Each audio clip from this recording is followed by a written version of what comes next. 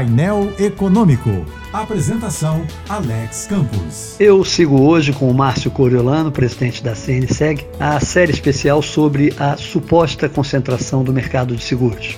Márcio, existem outros motivos que levem à impressão de que o setor de seguros é concentrado? Alex, existem sim outras considerações importantes. Há uma comparação entre os mercados brasileiro e norte-americano de seguros, o que nos parece fora de propósito. Por quê? Porque enquanto a nossa regulamentação aqui ela é válida em nível nacional, a legislação norte-americana é de cada estado, cada governador estabelece a sua. Eu também assinalo que a presença de poucas empresas atuantes em determinados ramos de seguros, que é alguma coisa comum no Brasil, não quer dizer que haja má qualidade de prestação de serviço. Um exemplo são, inclusive, seguros estatais e que fornecem um bom serviço. Para fechar, um aspecto também relevante é que as pessoas correlacionam, quase que de forma direta, a concentração da renda com o avanço da tecnologia. Acho que não é isso não, hein? Se fosse verdade, no Brasil, o nível de produtividade não estaria tão elevado como está na área tecnológica. Esse foi Marcio Coriolano, presidente da CNseg, a Confederação das Seguradoras.